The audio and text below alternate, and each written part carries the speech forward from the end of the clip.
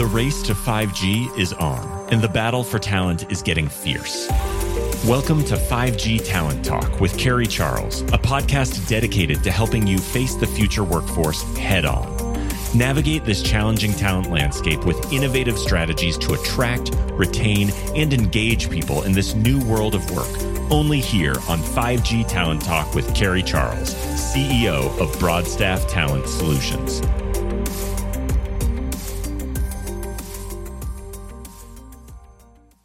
Welcome to 5G Talent Talk. I'm Carrie Charles, your host.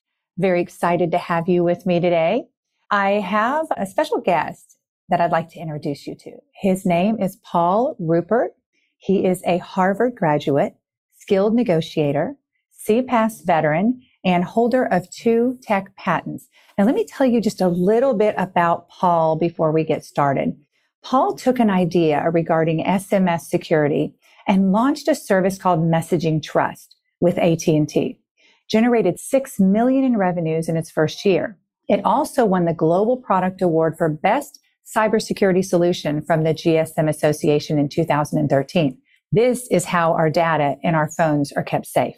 Paul also led the development of the cutting-edge use of voice recognition by brokering a $6 million joint investment between Microsoft and AT&T to fund the trial launch of a service called Wildfire. This type of interface is what Apple adopted for the iPhone in 2010. Today, we know her as Siri. So Paul has a successful track record in the tech industry, having generated $400 million or more in tech sales over the past 10 years and engineered multiple trade acquisitions. His clients include Facebook, MasterCard, Western Union, and multiple private equity firms. So Paul, thank you for joining me today. There is just so much to talk about here and so many questions I want to ask you. Hello, Carrie. Thank you very much for the invitation and the opportunity to speak to your audience. It's great to be here. So Paul, you have scaled startups from zero to billion-dollar valuations. Talk a little bit about this. I want to hear the how and the why. That could take days and years, but it's just really exciting what you've done. Yeah, I will probably look back on being involved in a startup after having been inside what is now AT&T. Back then it was Pacific Bell Mobile Services, one of the first GSM operators that we launched in North America. I had the opportunity to join a startup that was called Mobile 365, and it became one of the pioneering leaders in the messaging interoperability space. So one of those patents that I have is the ability to be able to send a text message from what's called the native GSM radio format to the non-GSM radio format. So in layman's terms, that means that a message from, let's say, Vodafone in the UK, what is now known as T-Mobile US in the US, to Verizon could occur. And that was back in 2001. That was a great run. We went from zero to about $120 million in revenues and a $430 million liquidity event and exit in just 5 years. So it may not have been a unicorn, but it was certainly a soonicorn in the context of where our growth rate was. And we decided to sell the company instead of doing an IPO for a host of other reasons. And I've also been involved in other initiatives since then in the messaging space specifically, as well as you mentioned, a lot of my clients now, I'm essentially an advisor and consultant to many private equity firms that are looking to make investments in this space. And I help them do commercial due diligence and assess what the opportunities and risks might be around those types of investments. You've done a lot of high-stake deal negotiation in your past. Can you tell me maybe just a couple of tips for those of us who would like to learn this style of negotiation? Sure. I come to it from a different perspective. I'm not a technologist. You mentioned that I've got a graduate degree in public administration from the Kennedy School of Government at Harvard. Now, how you get from that to having developed 2 patents in messaging interoperability is not the most linear path. My experience professionally, I've been called an ambidextrous executive. And what does that mean? Turns out that I have both private sector experience that you've highlighted here, but prior to that, I also had public sector experience. So in my public, what I would call political sector experience, that included right out of college, I was serving as a legislative assistant to a U.S. senator named John Danforth from Missouri. I eventually became an economic development policy advisor to Secretary Jack Kemp at the Department of Housing and Urban Development, a political strategist on political campaigns, technology trade association lobbyist. And so that gave me at least let's say, an exposure to, as you put it, high stakes negotiations. And all negotiations are essentially high stakes, but that kind of is where I really cut my teeth in it. And that's my perspective in terms of being able to develop coalitions, being able to develop partnerships. When you walk into any type of negotiation, you're really talking about a relationship. And sometimes the relationship is between you and your counterpart in the room, but many times there's also a third party in a number of different forms or fashions, whether it might be the public interest, the public good, or it might be shareholders or board members. It all depends on the environment that you're operating in. I would say that for your listeners, if you'd want to get an insight on a somewhat academic, but still nonetheless very approachable and very understandable book or books on negotiations, one is called The Manager's Negotiator, and it's written by a Harvard Business School professor named James Sabanius. Professor Sabanius has been teaching negotiations analysis for over 30 years at Harvard Business School, and that's where I took his course. He's also got another book that it came out about 20 years ago called Three-Dimensional Negotiation. Both are great treatises and great foundations on how you might want to approach negotiation, whether it's the most mundane thing or the most high stakes, as you would put it. So, Paul, I get the feeling that you think differently than most people. And so I'm just curious, how do you spot trends? How do you draw these connections and be able to see the big picture ahead of you? I think the problem with high technology, and specifically in the mobile telephony world, I know you're a veteran of this space as well. The reality is that many times you have people who are very linear and are very good with one thing and have been doing that for a very long time. This is the Malcolm Gladwell, if you do something 10,000 times, you become an expert. My counter is if you have a range of skills, you are much more suited to be able to identify and be more creative in your problem solving. And that's how I explain how I see the world. There's, instead of looking at just one dynamic, there's even in the Japanese business world, there is a term called the Galapagos syndrome. This actually exists. And it essentially talks about how specialized or isolated development makes a solution incapable of competing in dynamic and agile developments or the environments outside of that. And it essentially goes to Charles Darwin, where Darwin was talking about the species on the Galapagos Islands who were thriving there. But once they got outside of that environment, they failed. They didn't survive because they didn't have the ability to pivot and think differently and have that agile capability. So that's how I look at the world. Many years ago, we had talked about this in our pre-call. I used to write a blog on Mobile Point View, which was a website that I had at the time. And I coined a term called innovisioneering. And essentially, it comes down to how do you hunt for innovations and what's the process of developing innovation and hunting that. In my hunting, I thought about, okay, we're looking at innovation. We have to have the right vision. And it's not really engineering. I combined it to create orienteering because you are looking for the relationships or the adjacent opportunities, not just the problem that you're facing that may be one dimensional. So that's how I think about things a little bit differently. So let's go back to messaging. What are you seeing as trends in messaging, let's say in the US or even globally right now?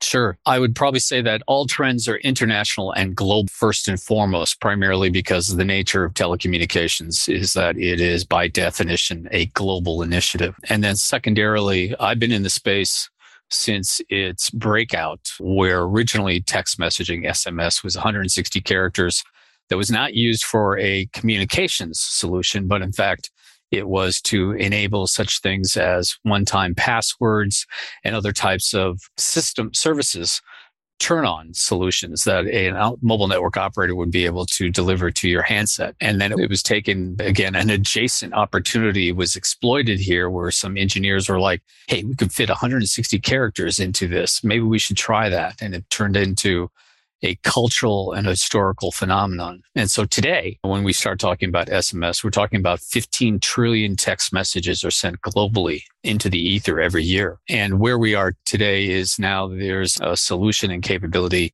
of the industry called CPaaS. So this is essentially a SaaS commercial model, a software as a service solution, which essentially means that it's in the cloud.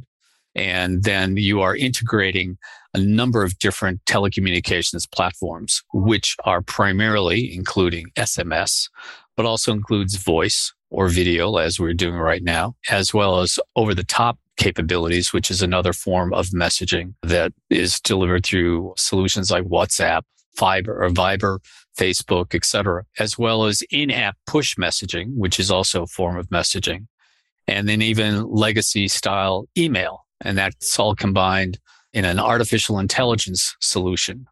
And the objective here is how enterprises can more effectively communicate with their consumers. That's the communications platforms as a service element, or it could be enhancing digitalization within the internal operations of an enterprise. So that's usually called CCaaS. So these are the two directions that we're going in messaging today.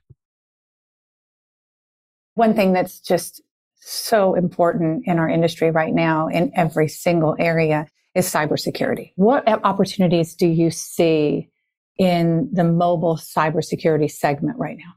The reality of cyber is that this is the term that's been in place now almost for 20 years in terms of the threat to broader networks. You can have a subsegment of that, which is the threat to specific mobile networks.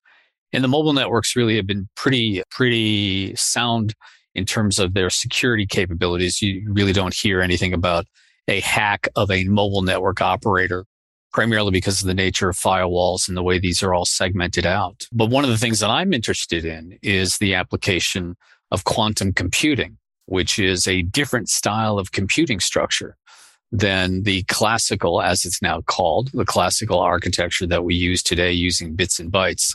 And this gets into high-level science that's well beyond me, but the reality is that this is the direction that we're heading, primarily because quantum computing makes computing so much faster, like a quantum level faster, that more and more data can be analyzed and be predicted and be defended against various types of fraud or any types of eavesdropping. This is gaining a lot of traction in the intelligence community, the National Security Agency, and things of that nature, so that this could also be applied, in my view, and others who are active in the business in the telecommunication space, whether it's repeaters or network functionality or just to be able to monitor and patrol, if you will, the trillions of messages that are out. You're just masterful with people. We're going to talk about people now. Okay. Just switch from tech to people real quick. Relationships. Sure. Relationships and human beings. Yes. So you really are masterful with strategic partnerships. You are. Look at what you've accomplished, my goodness, because you've had to do it through people, right? Yeah. And so I'm just curious when it comes to these partnerships and creating them and nurturing them and this engagement from customers, how do you navigate all of that and make sure that you have the right people, the right intentions, and everything's moving in the right direction? And it's huge in business. That's our number one objective, right? Is making sure that we have the right relationships and it's accomplishing what we need to accomplish. Yeah, I once had a conversation with another podcast host who went deep on this as well. And I guess my upbringing probably trained me for capabilities later in life to see commonalities instead of differences. And that's primarily because as a child, I used to travel to Europe with my mother, who's French. So I am half French. And as a result of that, I was able to see a very different world, primarily because of the cultures in Europe were different than the cultures in the US. And then along the way, whether it was my operating in the political/public realm or even in the industry/private sector realm, I see, for example, the telecommunications, really simple product. We're talking about minutes messaging via, but it's applied to billions of people, hundreds of cultures and languages. And so I look at problem solving. It goes beyond just the mechanics of how something works or the problems at the face value of the problems. And instead, I look to understand who will use it and why. So I try to go a couple layers deeper than more conventional analysis. It's when you start asking such questions, it becomes, wow, I've really got to contemplate my navel here as to what makes me different or what makes me similar, and how I've been able to leverage that with the successes. It doesn't mean it's all been successful. We all have failures in life. That's how I approach these things. Try to make my way through life. I love the commonality piece, because we all like people who are like us. And we really have something in common with every single person that we come across, right? Yeah. Yeah. Yes, exactly. And that really helps to create and also maintain those partnerships. The talent landscape's changing. The world is changing. Technology, automation, obviously workforce trends. We have less people in the workforce, and there's a lot of noise out there around this. But what are your thoughts on what type of talent will thrive in our new world of work and really in our industry with broadband and 5G and everything happening today? Yeah, I'm going to throw another book at you. You should pick up the book that's titled Range, and it's written by an author named David Epstein. So I was essentially utilizing some of the concepts that he talks about, which is essentially that you've got to have talent that is broadly trained and not just in their approach. I've been advising a son of a friend of mine who's extremely successful in the IT world. He's got an undergraduate degree from Cal in computer science, but he spent the last 5-6 years just in that realm. And I've been trying to counsel him that he needs to be able to broaden his perspective. Otherwise, he's going to be very narrowly defined as he moves forward in his career. And that means that his opportunities may not be as broad as he would like or as he would hope. The obvious direction that I've been trying to tell him is, okay, maybe you should be reading other things. Try Sun Tzu, The Art of War, and as well as, which is not going to be, I shouldn't say not going to be, but is rarely going to be talked about in a computer science program, but it does get addressed in a public administration program or a business school program and a host of different environments. The point here is that you've got to have multiple skill sets and a range of vision to be able to solve the problems that are going to be manifold and integrated, interconnected, and interdependent as we move forward. Just look at things like climate change. If you're just looking at it from one perspective, you're not going to be able to integrate and have an understanding of the broader implications, as well as being able to create a solution to be able to deal with that, which is why it's one of the biggest problems we're facing. A big challenge that I hear now is that, and I can say this, I'm 55. There's this segment of the workforce that's just that, I'll call it middle age. That's what I feel like I am. Many of us have been working in one area for so long. And we know this area, we know it really well, but this area is changing. So what do we do at this age to say, how do I keep myself relevant? How do I keep my skills relevant? And I want to make sure that I have the ability to grow with this new world of work and technology. Yeah, that is very dependent upon individuals' circumstances. But the reality is that you've got to be agile and nimble in everything that you undertake. Let me throw that back to you, Carrie. Would you have been thinking that you would be doing something like a radio show a decade? If you had asked me and asked me, you be expecting to be a guest on a quasi radio show? Obviously, we're talking about podcasts and where we are right now. The answer would have been no, not really. But the reality of how you be able to send your message as to who you are, as well as the value proposition. This is, just as we talked about at the beginning, this is much about relationships, because you are establishing relationships with hundreds of people who've been guests on your podcast. So there's the people aspect. Then the vision element is, can you look beyond or over the horizon, which is another term that I often use in terms of just being able to analyze a problem so that you have big picture perspective of things, is just instead of that small picture perspective of, let's say, the overseeing the operating performance or the engine performance of your company or whatever you might be doing, whether you might be an accountant or whatever it might be, meaning not being so narrowly defined. And then an understanding that you can make those changes. Let's say, call it a faith in your ability to move forward.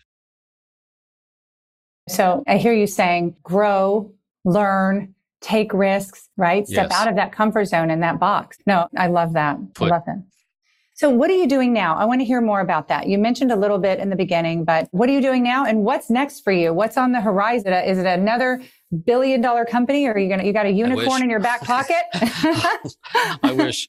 But back to where you are in the journey. What I do now is essentially I'm a consultant back to the industry that I grew up in, if you will, with clients who've been involved. Let's Infobip and Route Mobile, as well as others, a list that I could go through that most your audience probably has never heard of. But I also do a lot of work with private equity firms, as I've mentioned, including the Carlyle Group, HIG Capital, most recently one with the National Bank of Kuwait. Very interesting dynamic and project, providing insight in terms of the technology, mobile technology, as I mentioned earlier, and then being able to progress that forward into new opportunities, new ventures, new investments, et cetera.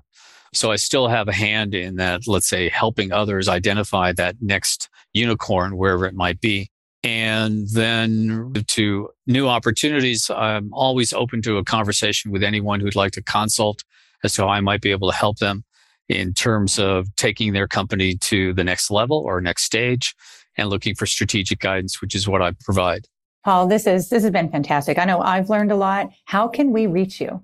So you can go to LinkedIn, which everybody does these days. We do. I'm listed as Paul R. Ruppert, Ruppert. You can also go to my website, which is www.gpvltd.com, which stands for Global Point View, which is the name of my consulting company. And that's the best way to reach out to me. And Wonderful. I hope people do. Yes, please do. I found it fascinating to talk to you. Now it's the second time, and I hope that we can stay in touch, Paul. Thank you so much Absolutely. for coming on the show. Thank you, Carrie. Great to be here. Yes, take care.